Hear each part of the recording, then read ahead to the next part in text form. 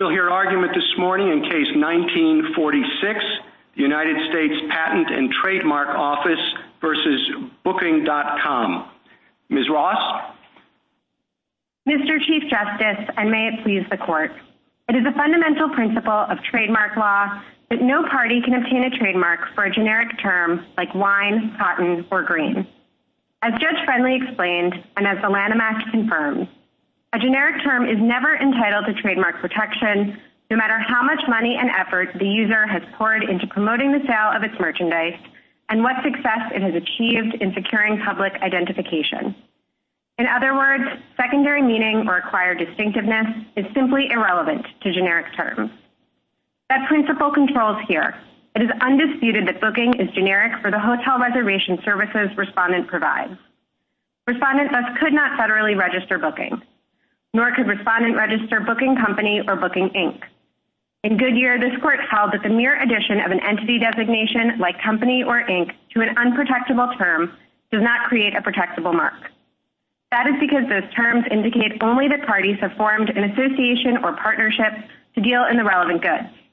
By prohibiting a first adopter from obtaining a trademark in a phrase like Booking Inc., Goodyear ensured that no party can monopolize a generic term.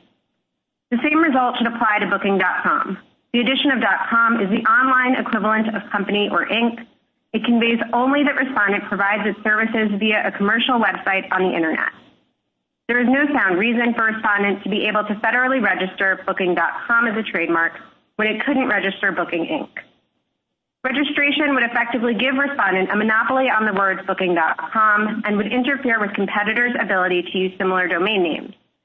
That's particularly problematic because of how the Internet works. Only one entity can obtain the contractual rights to a domain name at a time. So Respondent already enjoys significant competitive advantages that brick-and-mortar equivalents like Booking Inc. would lack. That same feature of the Internet also means that if Respondent survey evidence is enough to obtain federal trademark registration, then nearly every generic .com business can do the same. Because domain names are one of a kind, a significant portion of the public will always understand a generic .com term to refer to a specific business, even if it is not familiar with the particular business at issue. Counsel, you mentioned the Goodyear case, but you did not quote the language from the trademark statute that is at issue here. That language says that the primary significance of the mark to the public shall be the test for determining whether the mark has become generic. Now, the Goodyear case had a different test, an absolute rule. And it seems to me that in trying to decide what Congress had in mind, it makes more sense to follow the language that Congress chose in the statute rather than a 130-year-old case of ours.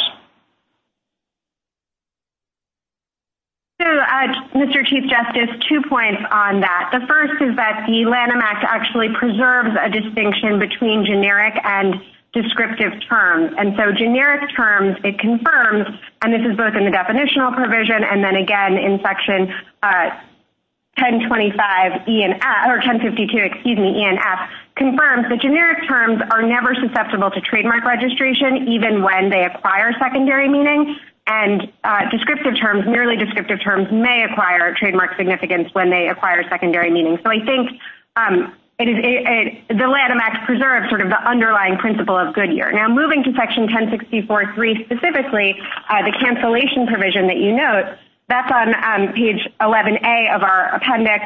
It says the primary significance of the registered mark to the relevant public rather than purchaser motivation shall be the test for determining whether the registered mark has become the generic name of goods or services. I think it's significant here that that provision was enacted in 1984. Respondent has pointed to no case and no source before its own brief suggesting that it overturned this court's decision in Goodyear. It was enacted in 1984, but that's a lot closer to today than the Goodyear case, which was 130 years ago. So I don't know why we would focus more on the statutory language than that old case. But more to the point may be that if this is a generic term, Booking.com, that means that it describes a category of goods or services. But when you talk about other companies in that category, whether it's Travelocity, Priceline, or whatever, nobody refers to those as Booking.coms. So Booking.com is not a generic term to describe that type of service. So again, a few points on that, Mr. Chief Justice. The first is that we agree that in the ordinary case, one might use the term generic to refer or to understand it, how the consumers generally refer to a class of goods, but I think it can also be used, as this court's decision in Goodyear used it, for how a specific entity or how the public would understand a specific term. So, for example, in Goodyear, the court held that Goodyear Inc. could not be, or Wine Inc., for example, could not be trademarked, and that's true even though nobody refers to a class of wine incorporated. The point here is that the distinction... Thank you, counsel. Justice Thomas? Yes, Ms. Ross, a couple of questions. Could Booking acquire an 800 number, that's a vanity number, 1-800-Booking, for example, that is similar to, for 1-800-Plumbing, which is a registered mark? So, Justice Thomas, under the Federal Circuit's decisions, yes, it could. Those decisions, I think, are sort of debatable under Goodyear and the principles that we think control here, but the Federal Circuit, the PTO rather, does follow those decisions because of the right of direct appeal to the Federal Circuit from PTO decisions. Now, I think it's significant that those are distinguishable in the sense that the core problem with Booking.com is that it allows respondent to monopolize booking on the Internet because of the fact that longer domain names of respondents' competitors like ebooking.com and hotelbooking.com can include Booking.com. That is not as obviously true of something like 1-800-Booking. Well, that could be true, but I'd like you to compare this to Goodyear. In Goodyear, you had a generic term, but you also had added a term such as company or Inc., which any company could use. Now, with Booking, here there can only be one domain address, .com. So this would seem to be more analogous to the 1-800 numbers, which are also individualized. So, Your Honor, you're completely correct that only one Internet entity at a time can hold the domain name rights to Booking.com. I think that actually works in our favor rather than respondents for a few reasons. The first is that respondent doesn't actually argue that every domain name should get a trademark, as I think would be the consequence of Your Honor's position there. I think the reason that respondent doesn't do that, again, is because if that's good for respondent, then it's good for ebooking.com and hotelbooking.com, and then I think the risk of confusion analysis on the back end would also have to account for the fact that each of those is unique, and so respondent would wind up with a very thin trademark protection. Putting that to one side, in the usual case of trademark, what a registrant wants is the ability both to exclude others from using the same name and to exclude others from using names that are confusingly similar. Because of the functional nature of the Internet, respondent already has that first advantage. So others can't use Booking.com online, and their competitors won't want to use those terms in their promotional materials because that will direct customers to respondent's website rather than their own. So the point here, and this is why generic.com terms garner so much money on the Internet. The point, I think, of this case, what really matters is the second type of usage, the ability to block out competitors like ebooking.com and hotelbooking.com. And I think that's exactly the type of anti-competitive concern that this court expressed in Goodyear, that if you allow one company to have Booking Inc. or Booking Company, it's going to preclude others from calling their goods by their name and from marketing themselves as what they are. Now, I think the Judge Wynn explains this very well in the Court of Appeals dissent at pages 28A to 29A of our appendix. What respondent wants here is something it couldn't get in the brick and mortar world. So usually we require businesses to decide whether to adopt a generic name up front, and that allows them to get easy recognition from consumers who automatically understand what they sell. But we don't allow trademarks. Thank you, counsel. Justice Ginsburg? Two questions. First question is, if you're right, that .com doesn't make a generic term non-generic, how many marks, already registered marks, would be subject to cancellation? I take it there are dozens of .coms that have been registered. Is that so? So, Justice Ginsburg, I think respondents suggest that there are far more than there actually are. If I could make just a few points on this. The first is that the TTAB, which is how the PTO speaks precedentially, has been consistent on this point, and the examiner decisions in our appendix, as well as the courts of appeals other than the court below. So by and large, our rule is being followed out in the world, so I don't think that there is going to be this huge change. Now, respondent does point to some examples, but I think those examples show a few flaws. One of those flaws is that respondent seems to think that on our rule, the combination of any two nouns or any noun and an entity designation is always going to be generic. That's simply not true. You always have to look at how the two terms are being used. So, for example, respondent looks to Cheesecake Factory, but of course that's not a literal factory producing cheesecakes, it's a restaurant. So I don't think Cheesecake Factory... I wanted you to focus on cancellation. Who could apply to cancel an existing registration? So I do believe... If we rule in your favor, would the PTO itself endeavor to cancel these marks? I don't believe so, Your Honor. I think that competitors could, under Section 1064, file petitions to cancel registration. And, of course, the fact that it was generic would allow cancellation at any point. Now, I think that those same entities could have brought cases previously based on, again, the binding law of the Federal Circuit and the TTAB, which is and was consistent on this point. So, again, I think because respondents' appendix sort of greatly overstates the number of marks that actually have been incorrectly registered, we don't have a fear that there will be a huge backlash if the rules change. And to explain a little bit more why I think that's so, respondent points to not just examples like cheese. I have another question I wanted to ask you, and it's a follow-up to Justice Thomas. Your answer to the telephone number question, 1-800-BOOKING, was, well, that's the Federal Circuit precedent, but it would be our job in this case to deal with that if the Federal Circuit is wrong. You have another distinction, the 1-800, say, mattress or booking, that would distinguish it from the domain name? Yes, Justice Ginsburg. So I think the other distinction is that, again, booking.com can be encapsulated in longer domain names in a way that 1-800-BOOKING or booking itself really couldn't be in longer phone numbers. So there's sort of a sort of de facto reason why the same competitive risks aren't there. I think it's also worth taking a step back. Thank you, counsel. Justice Breyer? Same question. Justice Thomas's question. Good morning, anyway. Justice Thomas's question, Justice Ginsburg, what do you want to say about that? You can have a trademark that is an address, 1418 35th Street or something. You have a trademark that's an address. You can have a trademark that's a telephone number. So why can't you have a trademark that's a .com?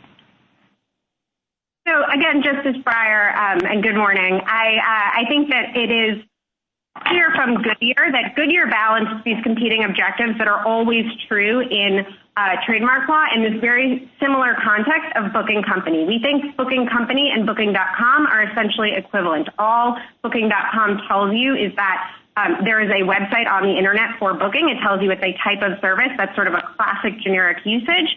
And we think that that follows from Goodyear. Now, Goodyear, as I was saying, sort of balanced these two competing interests. On the one hand, we want to make sure that consumers understand that the good they got last time is from a particular brand, and so we want strong brand identification, and we protect trademarks for that reason. On the other hand, we want to avoid monopolization of language. And I think that's exactly the concern that Goodyear had with Booking Company and Booking Inc., or Wine Company and Grain Company and Grain Inc., in the words of Goodyear. And it's exactly the same concern that we have on the internet here, because again, by using Booking.com and by getting a trademark on Booking.com, respondent necessarily must want to be able to block out eBooking.com and HotelBooking.com and similar names. I think, again, because respondent couldn't do that in the brick and mortar world, there's no reason why it should be allowed to do it on the internet. Now, you noted that you could have sort of a street address as a trademark, but I think that's fundamentally different because, of course, that's not telling you anything at all about the services. So the registrant there would still have to work to build up its brand recognition in the same way that a person who uses a inherently distinctive mark like Amazon has to do. They don't get this sort of upfront benefit from using a generic term where everyone now knows that they provide, in respondent's case, online booking services, and all of the concomitant benefits on the internet that go with that, such as, again, the fact that other competitors can't use that name, and the consumers will go to Booking.com expecting that to be a site for booking, for online booking, even if there's no particular knowledge on the part of the consumer about that website. Thank you. Justice Alito?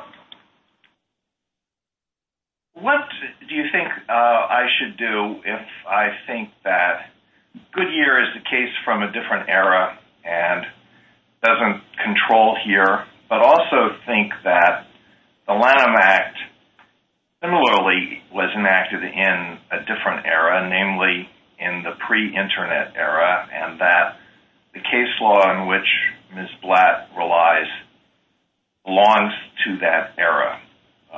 How can a rule that makes sense in the internet age be reconciled with the language of the Lanham Act? So I think, Justice Alito, it's pretty easily reconcilable with the Lanham Act, and I want to go back to the Chief Justice's first question about the primary significance test. Again, the primary significance test is sort of cabined necessarily in the statute, at least, to cancellation of a mark that was already considered distinctive. So this comes up in cases like Teflon and Kodak and things where it's a coined term.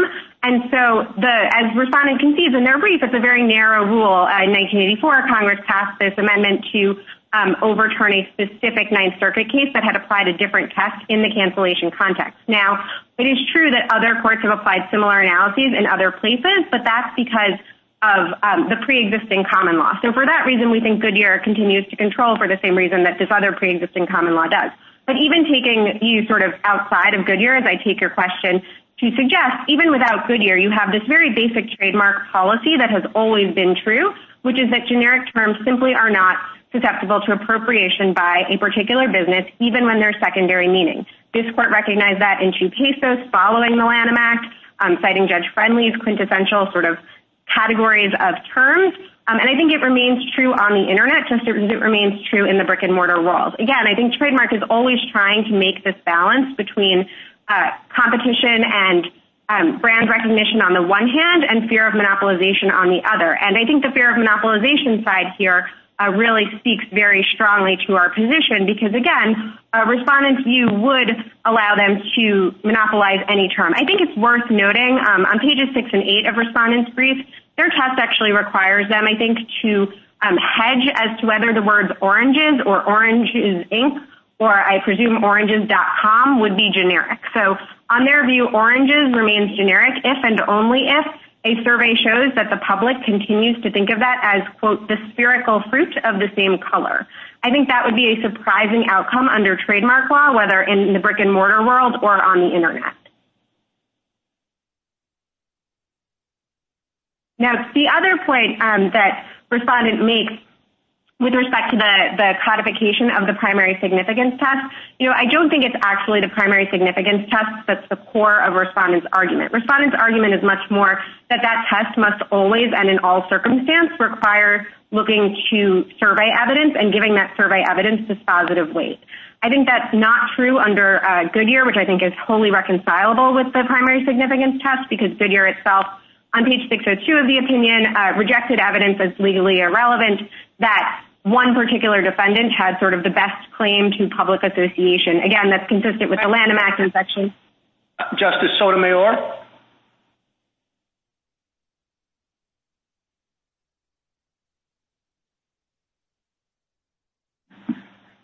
Justice Sotomayor? I'm sorry, Chief.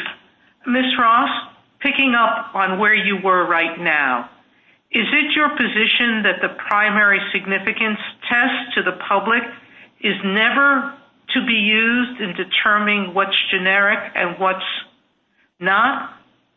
Or is it, and if we don't use that test, at least in whole or in part, however much you want, what other things would a PTO examiner look to? Justice Sotomayor, it's not our position that the courts and the PTO can never look to the primary significance test outside of cancellation. Again, I think that the reason why courts and the PTO do that is because the Lanham Act didn't overturn pre-existing common law, and that, again, speaks to why we think Goodyear remains good law. But I think what courts should do in this instance is look to other sources to figure out what, again, a generic term, whether something is a generic term, which usually means whether it is going to indicate the type of good or service. So dictionary definitions are very helpful in this regard. The use by other competitors, like, again, hotelbooking.com and ebooking.com here, and similar sources. What I think what courts in the PTO shouldn't do is give dispositive weight to survey evidence that, as the trademark scholars brief by Professor Tushnet explained, is going to cause some issues in these particular circumstances. So again, because of the functional nature of the internet, because everyone understands that that only one entity at a time can hold the domain name booking.com, surveys are going to misrepresent the number of people who actually understand that booking.com is a business, as opposed to only infer that because of the way the internet works. Now, I think Ms. Ross, may I? Really did. Ms. Ross, may I? Let me stop you there for a moment. I looked at your definitions of booking, and it basically, one definition said booking a hotel. But this service is much broader than that. You can book a hotel, you can book leisure, you can book travel, you can book cars. So that may be a problem with my looking at booking as generic. But my point being that if I look at all the evidence you point to, e-booking, car booking, hotel booking, that a finder of fact could well conclude that booking.com is in fact related to one entity and not to has become more a descriptive word than a generic phrase. Justice Sotomayor, I think that's both not presented here, and I disagree on the merits. So I think it's not presented here in that respondent has acknowledged, is no longer contesting that booking is generic for the relevant class of services here, and that's the online hotel reservation services. To go to your broader point, I think this actually speaks to the problem with a lot of respondents' examples, which is to say you're always looking at the particular category and the particular for which the goods or services are being registered and the usage. Now, on this idea that, maybe... Thank you, counsel. Justice Kagan? Good morning, Ms. Ross. One short question first. I'm right in saying that you're advocating for a categorical rule here, am I not? In other words, you're not saying that trademarks of this kind will rarely be registrable. You're saying that they will never be registrable. Is that correct? I think it depends a little bit, Justice Kagan, on what you mean by trademarks of this kind. We think that when you're simply appending.com... Booking.com. Sure. So booking.com and other phrases where the combination doesn't add any additional meaning. So I mean to distinguish cases like the courts of appeals have hypothesized, like tennis.net, where there's sort of an interplay between the two words on either side of the period. We don't think that those could necessarily never provide for trademark protection. We just don't think that's really presented here. But is that why the PTO takes a much less categorical position? It says, well, those .coms will typically not add source identifying significance, but it doesn't say never. Why is that? Why is there a difference between what the PTO examiner's manual says and what you say? So I don't think there actually is a difference, Justice Kagan. I think what the PTO is leaving open, again, is this category, this very narrow category of rare cases that the Federal Circuit and the Ninth Circuit have recognized. I think what respondent would do is to expand that category. I mean, respondent has tried to say that this is sort of the rare case, but as I was explaining earlier, I think basically every generic.com case is going to have this type of evidence because of people's knowledge of how the Internet works. So I think we're not asking... In your brief, you say, you're not making the argument that people go around talking about booking.coms, but you're instead saying that booking.com is generic, and this is on page 44 of your brief, because customers would understand the term to convey only that the company provides online booking services, and the term conveys no additional meaning that would distinguish respondent services from those of other providers. And I guess when I think about that test, I think, well, maybe or maybe not.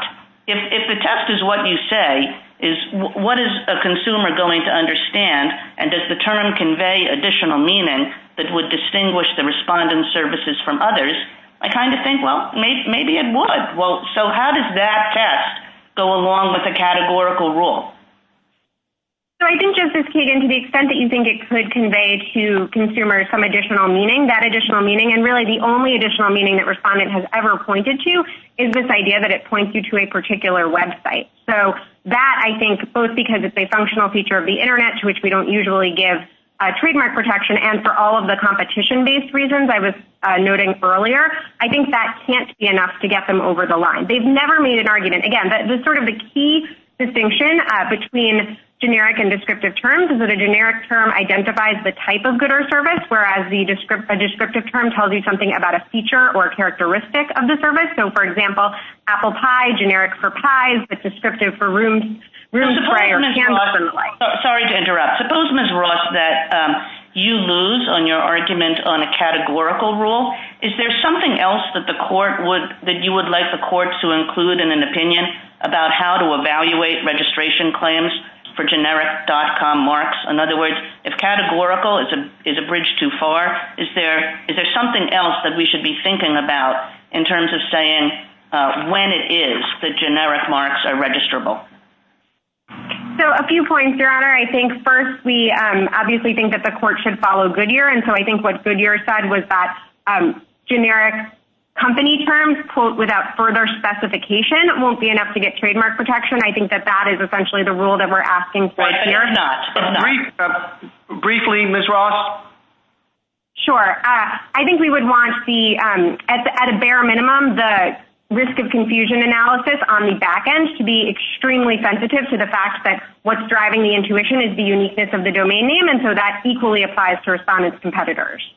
Thank you, counsel. Justice Gorsuch? Counsel, I'd like to follow up on that and just give you another minute to continue answering that question. Suppose the court does not accept your bright line rule. How would you advise the court to write an opinion that draws on and points to this sensitivity necessary in this area?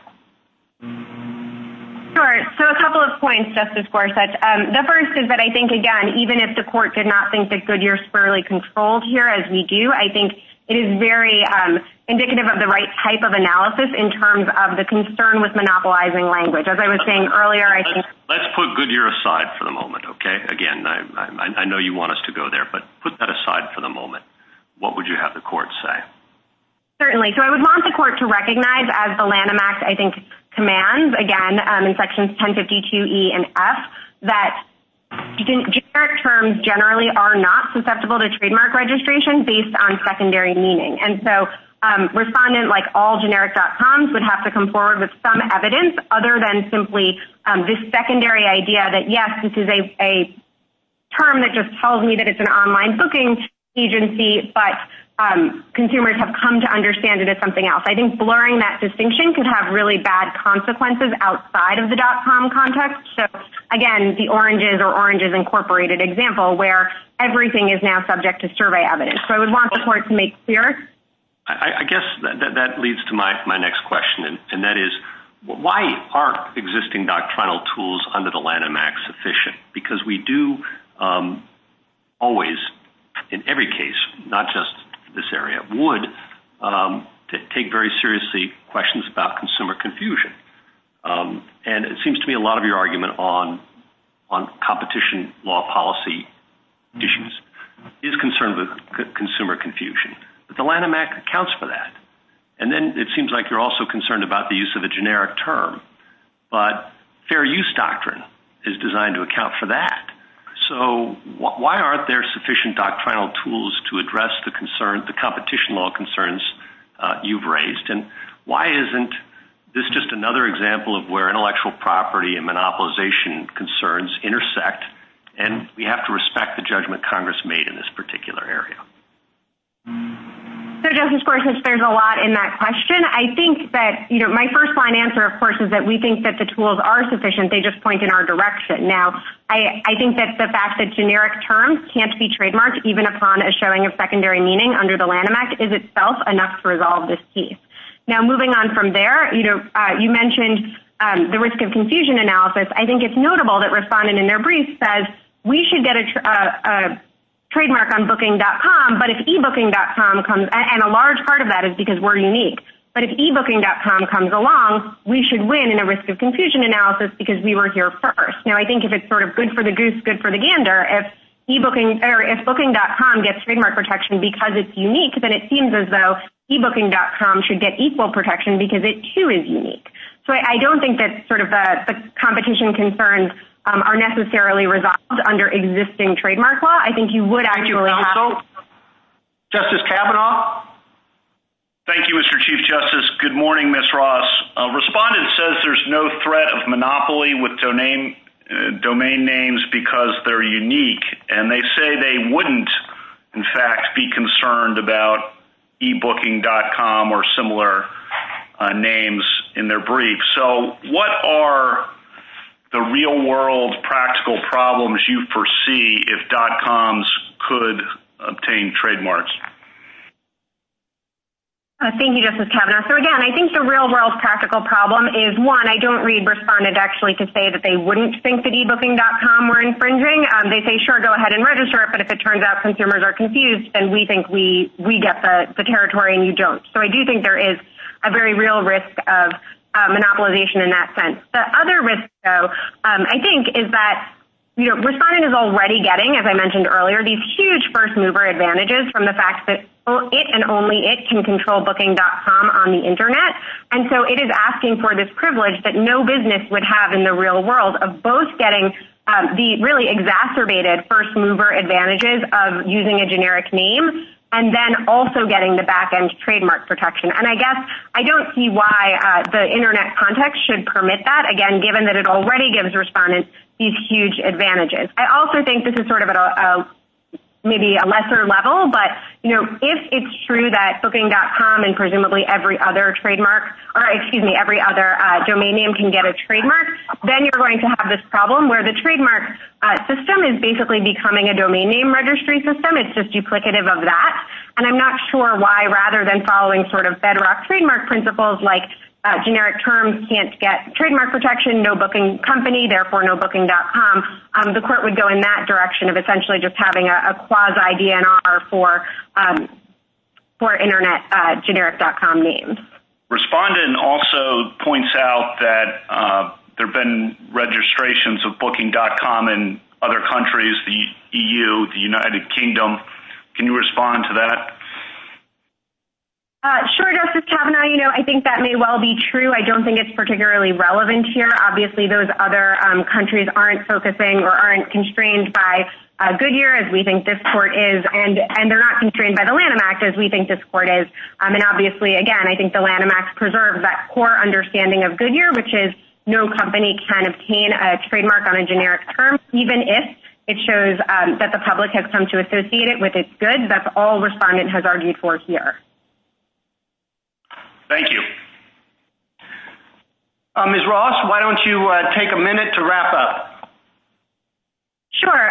Thank you, Mr. Chief Justice. So I think our basic points are simple. We think our rule flows directly from Goodyear.com. It's simply the online version of company, and it tells you only that respondent operates a commercial website via the internet where bookings can be made. We think it's consistent with the Lanham Act's preservation of this distinction between generic and descriptive terms and with longstanding trademark policy. Respondent's rule, by contrast, would require overturning Goodyear, blurring the Lanham Act's line between generic and descriptive marks, and permitting the monopolization of generic terms online. And for all of those reasons, we would respectfully ask that the court reverse. Thank you, counsel. Ms. Blatt? Thank you, Mr. Chief Justice, and may it please the court. This case is about how to tell the difference between descriptive names the Lanham Act protects and generic ones the Act does not. For three reasons, this court should hold that the answer is the primary significance test. That is, whether consumers primarily think the name is a genus or a potential brand. First, the Act mandates this test.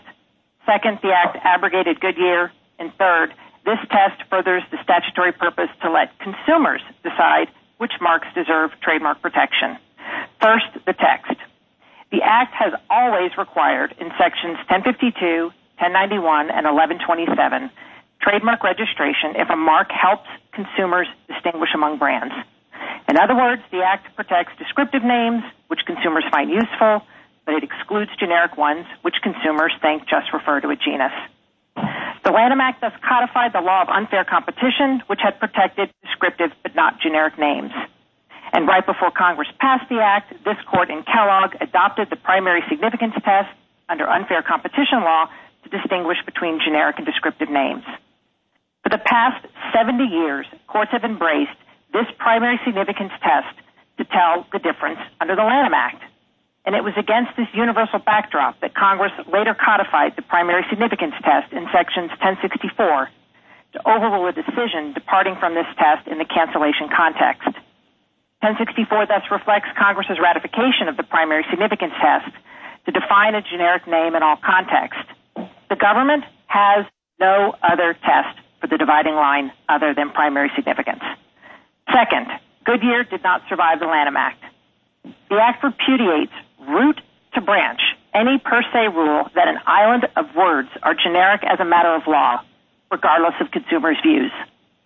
First, sections 1052, 1091, and 1127 necessarily define generic names as ones that do not help consumers distinguish among brands because everything else must be registered. And the factual question about what consumers think is the antithesis of a per se rule. Thank you, counsel. You rely heavily on the primary significance test, but that is only in the provision of the statute dealing with cancellation of marks. And, of course, this is not a cancellation case. It's a registration case. So why should we assume that the primary significance test carries the weight that you would give it? Sure. So, like I just said, the 1064, we think, is a ratification of the law as if you were looking at the defining line between what's a generic term and what's a descriptive term. And the specific amendment was to overrule a decision that had come up in the cancellation context. So it was targeted to that Ninth Circuit anti-monopoly case. In terms of the primary significance test, though, if you ignore Section 1064, there is still no other test than one that looks to what consumers think of the mark, because three provisions, regardless of 1064, require registration of marks that help consumers distinguish among brands.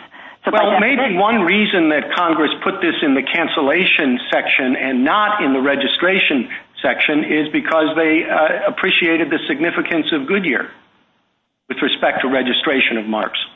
That I don't think that can be right because, again, Goodyear is a common law rule. Let's just talk about Goodyear. Goodyear is a common law rule that is based on the principle under common law that no mark could be trademarked if competitors could, with equal truth, hypothetically say that about the mark. And so Goodyear, by its terms, interchangeably uses the word generic and descriptive marks. And that was true because common law didn't care. Both were off limits. And so the court in Goodyear specifically said wine company is no different than Lackawanna coal, and Pennsylvania wheat, which are descriptive terms. And the court said both are off limits. Now, this court in five cases at the time, right after Goodyear, described Goodyear as not only a case about descriptive terms, but two cases, Lawrence Manufacturing and P.D. Beckwith, which are cited on pages 28 of the government's brief for the equal truth principle. And that's where the government, I think it didn't mean to, but it basically says booking does not deserve a trademark because everyone with equal truth could be a booking company. And we know the Lanham Act... There are a lot of companies that use booking in their the second-level domain. eBooking.com, hotelbooking.com, eurobookings.com, travelbooking.com. If you succeed in trademarking booking.com, then these competitors will be impeded from using that term, which is an accurate description of the services and goods that they provide. So I don't think that's correct. We should take into consideration? Sure, and like you should take into consideration with all marks that are descriptive. I mean, our bottom line position is that .com marks should be treated the same, but there are three reasons why you shouldn't worry about what the government's their sort of concerns about anti-monopolization. First, the concerns are just in a brief. They don't give you not a single example of harm, despite the ubiquity of generic word.com marks and the fact that booking.com is registered in 85 other countries, including ones that... quickly note what your second and third reasons are? Yeah, so let me get to the third reason, which I think is the legal reason in terms of why it doesn't crowd out. The more descriptive a mark is, the harder it is for that mark to show a likelihood of confusion, a requisite element in any infringement claim. And Thank you, counsel. Justice Thomas? Sorry. Thank you, Chief. Getting back to the Chief's question, Ms. Blatt, you seem to rely almost exclusively on the primary significance test. Do you need that test in order to prevail here? No, because regardless of what you think of our test, the government can't be right because three statutory provisions that don't mention primary significance test overrule, repudiate, abrogate, and completely eradicate any notion that you could have a per se rule that would ignore what consumers think, which is why the court in Qualitex didn't need some primary significance test. It just said you don't have the common law per se bar against trademarking colors. It's just a factual question about what consumers think. Do they find the mark useful? And so we win under three provisions. I think the other problem, even putting aside those three provisions, Justice Thomas, is that there's a whole separate problem the government has, that there are two provisions that require courts to look to how consumers would view the mark as a whole and not its component parts. And so you can't just think because wine is generic, company is generic, wine company is generic. And that's the same, with the word container and the word store. You put the two together, booking or .com, you put the two together and you have to look at the way consumers would view that as a whole. That also abrogates a per se rule. So you don't even need to mention primary significance to know that the government is wrong. It just so happens that every court has always said the primary significance test governs. Yeah. The PTO's manual says it. It's the test that was applied in this case. And if I could turn to something that I think is pretty devastating for the government, is their appendix. Their appendix of rejected marks is not based on Goodyear. It's based on the primary significance test. Go look at the records in ad.com, bedandbreakfast.com, bookkeeping.com, limousine.com, newspaperarchive.com. There's no Goodyear. It's the primary significance that looks at extensive evidentiary record about how consumers would perceive the mark. Now, our appendix it's the same. It's not based on mistakes. Weather.com, tickets.com, dating.com, wrestlingfigures.com, and another bed and breakfast mark. The PTO looked at extensive evidence. It wasn't some lazy PTO officer. It was someone looking at the primary significance test and saw, wow, I'm seeing that consumers really see weather.com as distinctive. It deserves registration. So the status quo is the primary significance test, and that's what has been, I think this also should give the Chief and Justice Thomas some comfort that most marks flunk the primary significance test, but some don't. So that you make the government relies on Goodyear, and you say that, of course, there's been a sea change in trademark law since Goodyear, particularly with the Lanham Act. Would you just explain briefly how you think the Lanham Act has expanded the trademark law and what is protected and what is not protected? Sure, Justice Thomas. So it's a basic overhaul in the sense that, and again, these are these 5 Supreme Court cases that are cited on pages 37 and 38 of our brief, and all the old chestnuts, Elgin and Canal Company, these are famous trademark cases that are all about the bar on descriptive marks.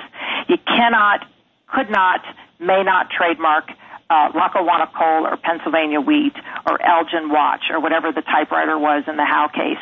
You just can't do it because everybody has an equal right to say they have that particular characteristic or that particular... Thank you, Ms. Blatt. Justice Ginsburg? If you have a same name, Ms. Blatt, then the consumers will know that the word com will get you a particular source. Not all sellers of a given service or commodity, but one particular source. And yet you don't argue that generic.com is always potentially trademarkable. So when will the generic.com remain generic? So in terms of when it flunks the primary significance test, in addition, I'll give you some examples, but the sites that I gave you from the government appendix are good examples of how genericword.com marks flunk it. But let's look at, there's several examples. So in our survey, an overwhelming majority found that washingmachines.com were generic, and yet an overwhelming majority found that booking.com referred to the travel website that's used around the globe. Another example, just sort of a common sense example I can give you, is that sometimes people think of genericword.coms generically. I have searched every grocerystore.com looking for toilet paper. I have now started looking at every hardware.com. I am using fooddelivery.com for all of my takeouts these days. Those are generic usages of a genericword.com. And I think the examples on the PTO's database versus our examples just show you where, and let me just correct for the record here about survey evidence. Survey evidence is never dispositive. You always look at any and all relevant evidence about consumer usages.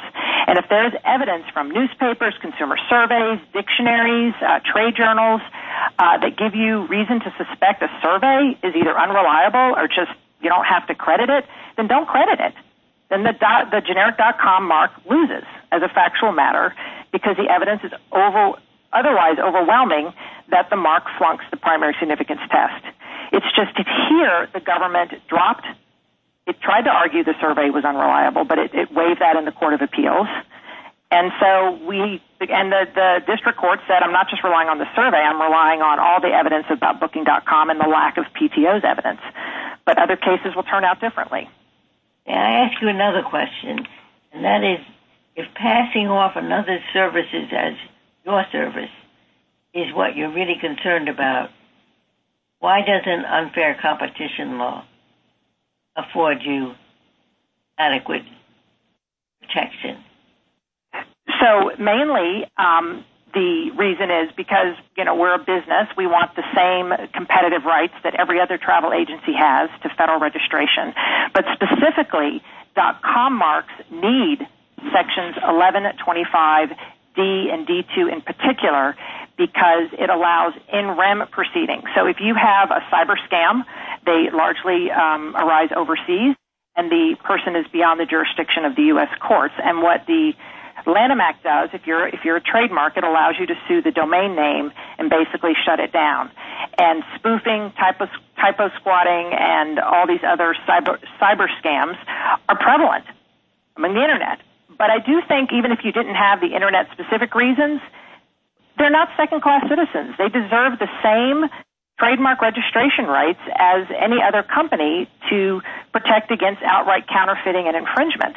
Thank you, counsel. Justice Breyer? Thank you. I'm directing the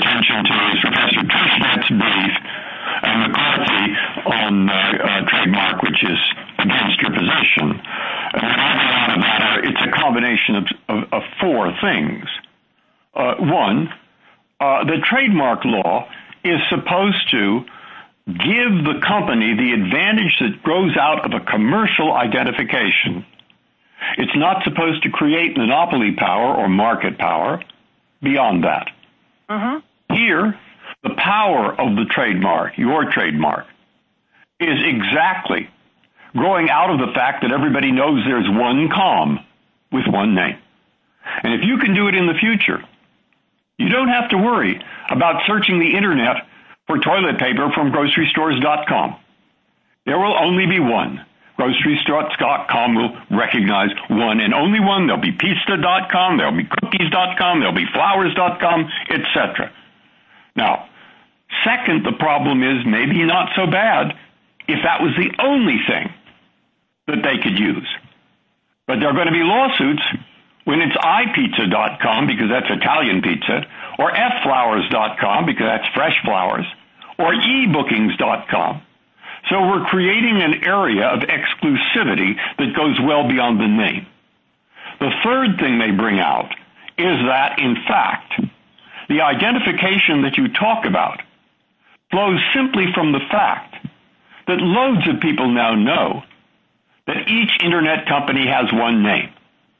So the interesting thing about your survey is not the 73% of the people who think that bookings.com is a single company, but the 33% of the people who think that washingmachines.com is a trademark special company, which it isn't. And they do that because they know about the internet. So you're taking internet power, not just advertising or commercial product power, and multiplying it. And the fourth thing is what Justice Ginsburg said. There's another way to achieve your result, unfair competition law.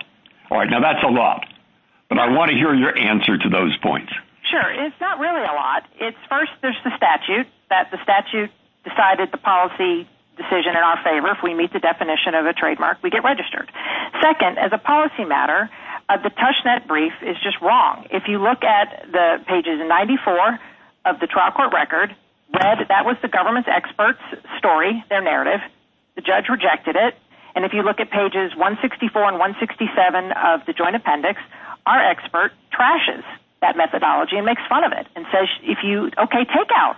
Go ahead, remove every single person who erroneously thought washingmachines.com was a trademark, and you still get a 64%, which is huge, brand recognition for booking.com. Third, the government's appendix just destroys this argument. They reject these marks day in and day out. They don't get registered. Fourth, reality destroys their argument. Where are the lawsuits? Where are the complaints? Nowhere. I don't see any.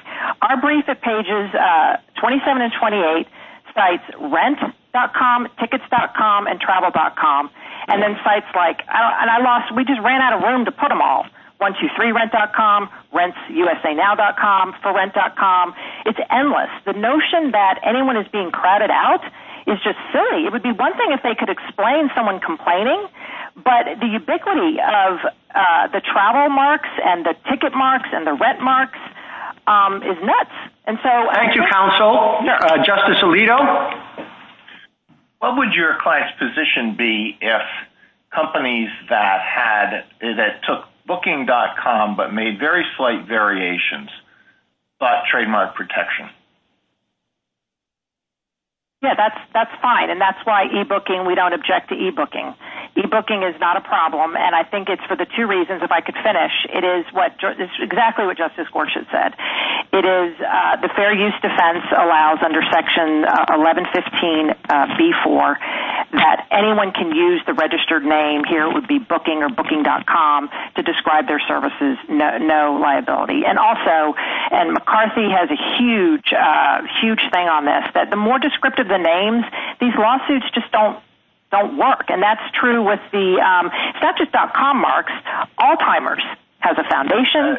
Your client would not object to the registration of any trademark that simply made a slight variation in Booking.com. That would be fine. All of those companies could register their trademarks. They are, because there's a million booking registrations already. Answer the question. Would your client object to that? They don't and have not and would not. Now, if there was fraud and somebody ripping off the goodwill based on Booking.com, I'm sure they'd want to sue, but it would be very hard to bring that lawsuit. Very hard. My concern with your position is exactly what I think Justice Breyer just suggested. You are seeking a degree of monopoly power that nobody could have had prior to the Internet age. I take it a company could not have registered Booking Company. But because of the Internet, you have Booking.com, which gives you an advantage over other companies that are in that business. And now you want to get even more advantage by getting trademark protection for that. So if I could turn to the company situation, this is just not true. The Wig Company, which is registered, is celebrating its 50th year anniversary. It's called the Wig Company. There's also the Wig Shop and the Wig Store and the Wig Mart. And so it's not like Wig Company has crowded out wig companies. There are many places that sell wigs just fine. It's not like any genericword.com has crowded out. Weather.com exists with AccuWeather.com. Law.com, there are so many law.com variations that are registered and not suing each other and no one's complaining that you just type in law.com into the database and you'll see it. There's just a lot of registered names. And that's fine in terms of saying, well, that's just, what the PTO does. But the fact that they don't have any anti-competitive harm seems to me telling that you wouldn't want to write an opinion destroying the billions of dollars of goodwill that's been built up in not just .com marks, but in company marks. And if you extend Goodyear past corporate designation, the government cited it said company means an association or a partnership. Well, .com is not an association of a partnership. It's a store to buy stuff. Thank you, counsel. Justice Sotomayor? Ms. Blatt, I am troubled, as Justice Breyer and Justice Alito are, about the monopoly situation. But I'm also troubled by what's the rule that you want the PTO to follow? They can't trademark under law generic names. Are they required now to run their own consumer perception surveys before they determine that a particular name is generic? How are you okay with the existing rule that I think Justice Kagan read before, which is that there is no per se rule, but that how is it going to change PTO practice, and won't it lead inevitably to the registration of every single common name of every business, and then a expensive legal fight on whether it's become generic or not? So I 100% agree with Justice Kagan. Our view is the status quo, which is the primary significance test. It's what the PTO's manual says. It's what the PTO has been applying, which is why our appendix and the government's appendix are actually consistent. It shows the PTO day in and day out rolling up its sleeves, applying the primary significance test. No, you do not have to have a survey. The PTO looks at tons of evidence and says, look, this is just, consumers would see this as referring to any place on the Internet that sells these goods. You're not getting registered, and that's the end of the story. And that's why a lot of those marks end up on the rejected list. Now, on our list, when they let in weather.com, they looked at different evidence and said, wow, weather.com has a big consumer fan base and has the primary significance of being a brand. So we got to register that, and that's good for consumers. You want consumers to know when they go to weather.com, they're getting weather.com and not AccuWeather.com. And same way with the dating.com and wrestlingfigures.com. So I hear you on you're worried, but the PTO is up to the task. This is what they've been doing. And we've had their .com marks that have been registered from the late 1990s and 2000s. If this is a factual question, and a district court is not to give the PTO deference, then what we're going to have is every district court reweighing all of this evidence that the PTO looked at. And frankly, I'm on the margin with respect to your mark, because I would have looked at e-booking and car booking and hotel booking and all of those other bookings and said, this really booking standing alone is generic, even with .com. Now, you point to the Teflon study, but you seem to be saying that a district court who ruled a different way would be wrong as a matter of law. Could that be? Could any survey ever be dispositive? No. So let me be clear. A district court, and it sounds like we would have lost had you been the trial court, could rule against us based on the survey. Maybe not. I didn't look at that entire record. No, but you could. We could have lost at the trial court level. That's the risk you take. A lot of people go the Federal Circuit route because they like Federal Circuit law, and you take a risk. You go usually the district court route when you think you have good evidence. Thank you, counsel. Justice Kagan? Good morning, Ms. Blatt. I guess what strikes me is something along the same lines as what has struck Justices Breyer and Alito and Sotomayor, and it's that there seems a disconnect between the primary significance test and these kinds of names. Because the primary significance test is really asking, well, does a consumer understand something as referring to a category of products or instead as referring to a particular product or service? And these names, by definition, are unique, and everybody knows that they're unique. So if you apply the primary significance test to these completely unique URLs, aren't you going to get a bias in the results? And that's true of the survey, the Teflon surveys, but it's true of evidence generally, that it would seem as that you're going to get a bias in the results and more things will seem to be registerable than really ought to be. Yeah, so great question, and I think I can clarify this for you. So just like the wig company or wig.com, they can be generic for wig companies and wig producers. So it's not just you have to say the wig company. No one thinks the wig company is referring to wigs. It would be, or it would be generic for a type of company. So it's not just the category of goods, it's the category of the sellers. So if you think of booking.com is no different than the Container Store, you could say that is so unfair that the Container Store, because there can only be one, the Container Store.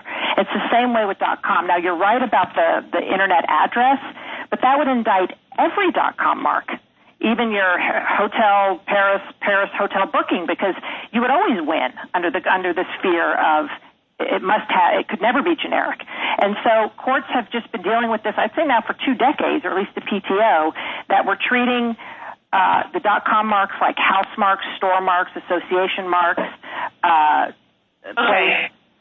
So let me ask you another question that goes back to what Justice Alito said. And you said to him and to the Chief Justice, well, you wouldn't sue ebookings.com or hotelbookings.com or any of a number of variants on the name. Who would you sue? When is a .com going to win a trademark suit? I haven't seen any. The same reason, though, but let me just be clear, the same reason the Alzheimer's associations and the paper stores and the paper marts aren't all suing each other, because they lose. So these suits don't happen. But why people want trademark registration is twofold. Outright counterfeiting, because booking.com is a popular name, and we don't want people ripping off or a store opening up. I think if you read the car.com brief, they show car dealers putting up signs calling themselves car.com. That's called ripping off. That's called theft, and that's what the trademark laws are about. So you need that. But secondly, I think that they want it for the 1125D. It's a specific problem with spoofing and cyber scams.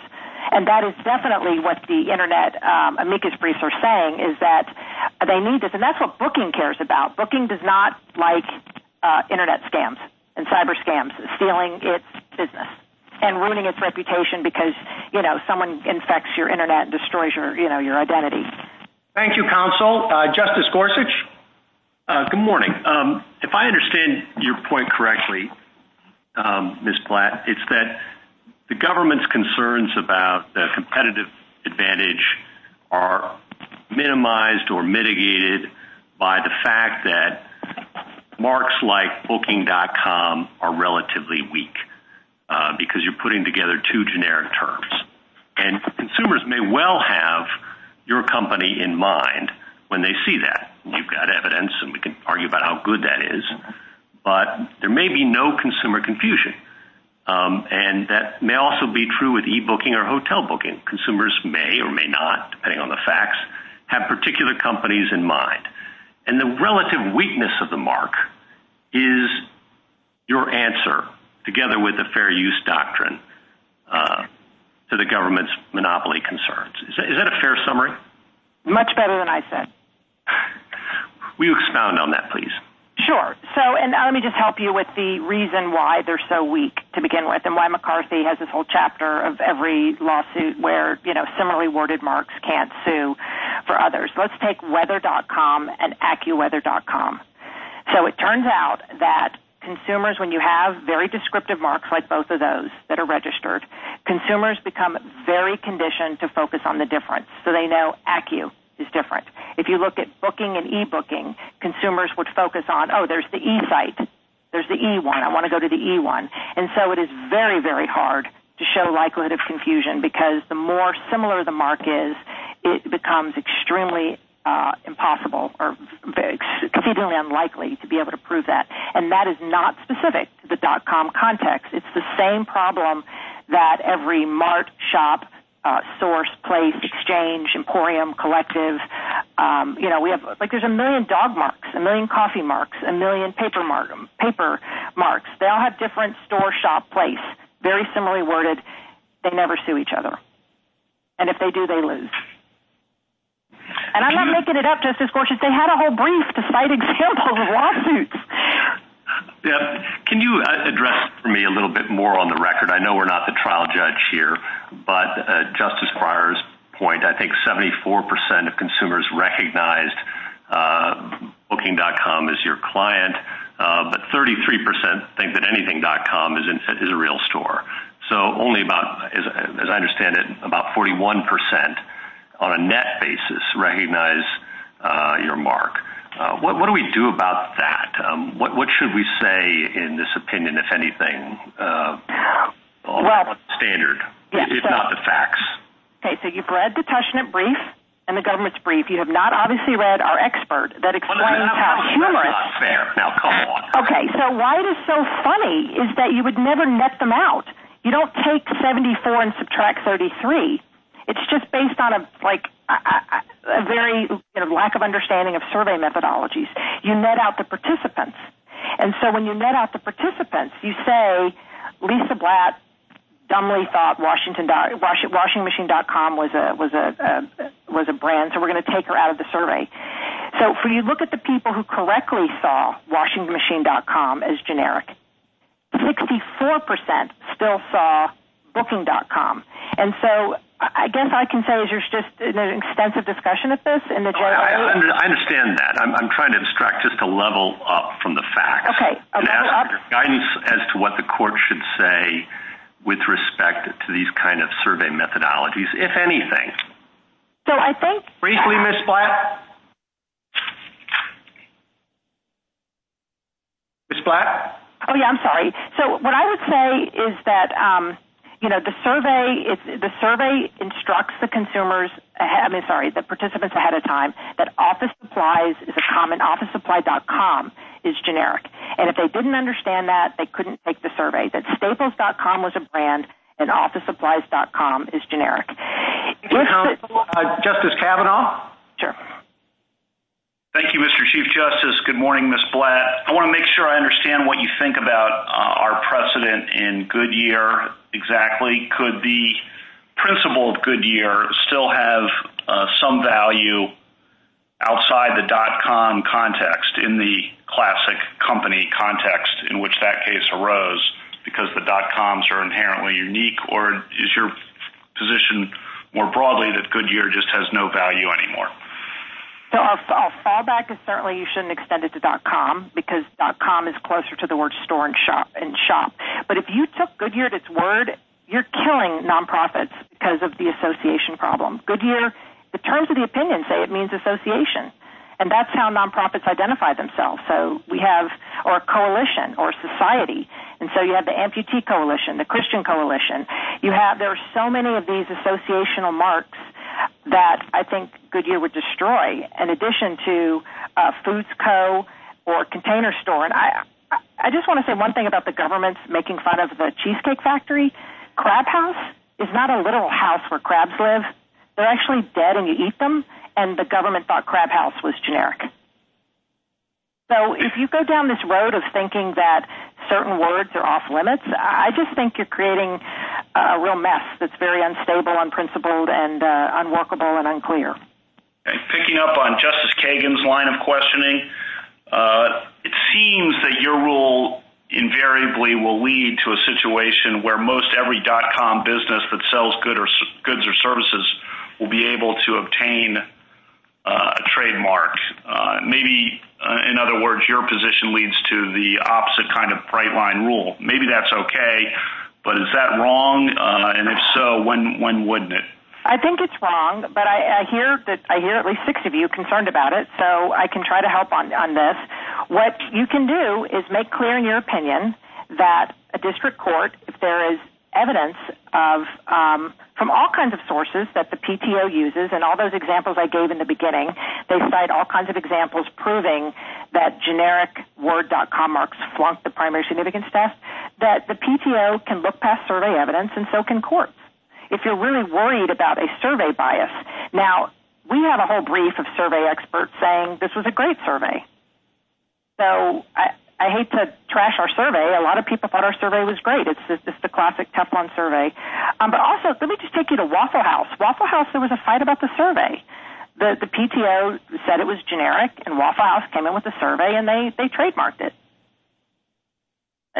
So I don't know why .com is having some sort of, it's scary, and therefore it should be treated differently because of this fear that all .com marks have an unfair advantage because of a website.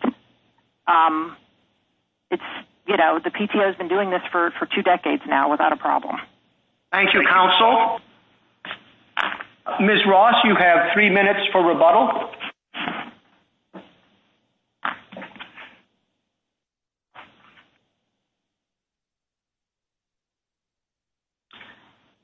Ms. Ross, 3 minutes for rebuttal.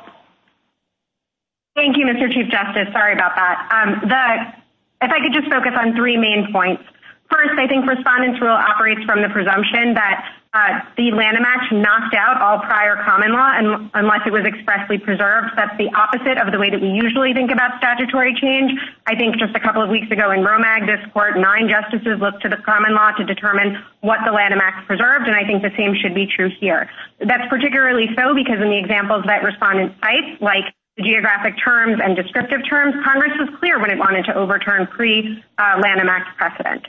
I think on the second point, respondents suggest that the primary significance test did it. In particular, I think I heard my friend to suggest for the first time today that Kellogg itself did it. That's inconsistent with the position that they take on page 22 of their brief, which acknowledges that Kellogg actually discussed the primary significance test to determine when a descriptive term would get protection under unfair competition law. So that's entirely consistent with the view here that generic terms are never susceptible to trademark, even with primary, or even when a showing of secondary meaning has been made. Again, we think that the primary significance test coexists with prior law, which includes Goodyear. And I think respondent points to this idea that the PTO has been applying the primary significance test. That's true with the Goodyear sort of guardrail. It understands that a generic term can't be made into a trademark simply by showing that a bunch of consumers think that it's associated with a particular mark or a particular brand. Now, respondents' examples,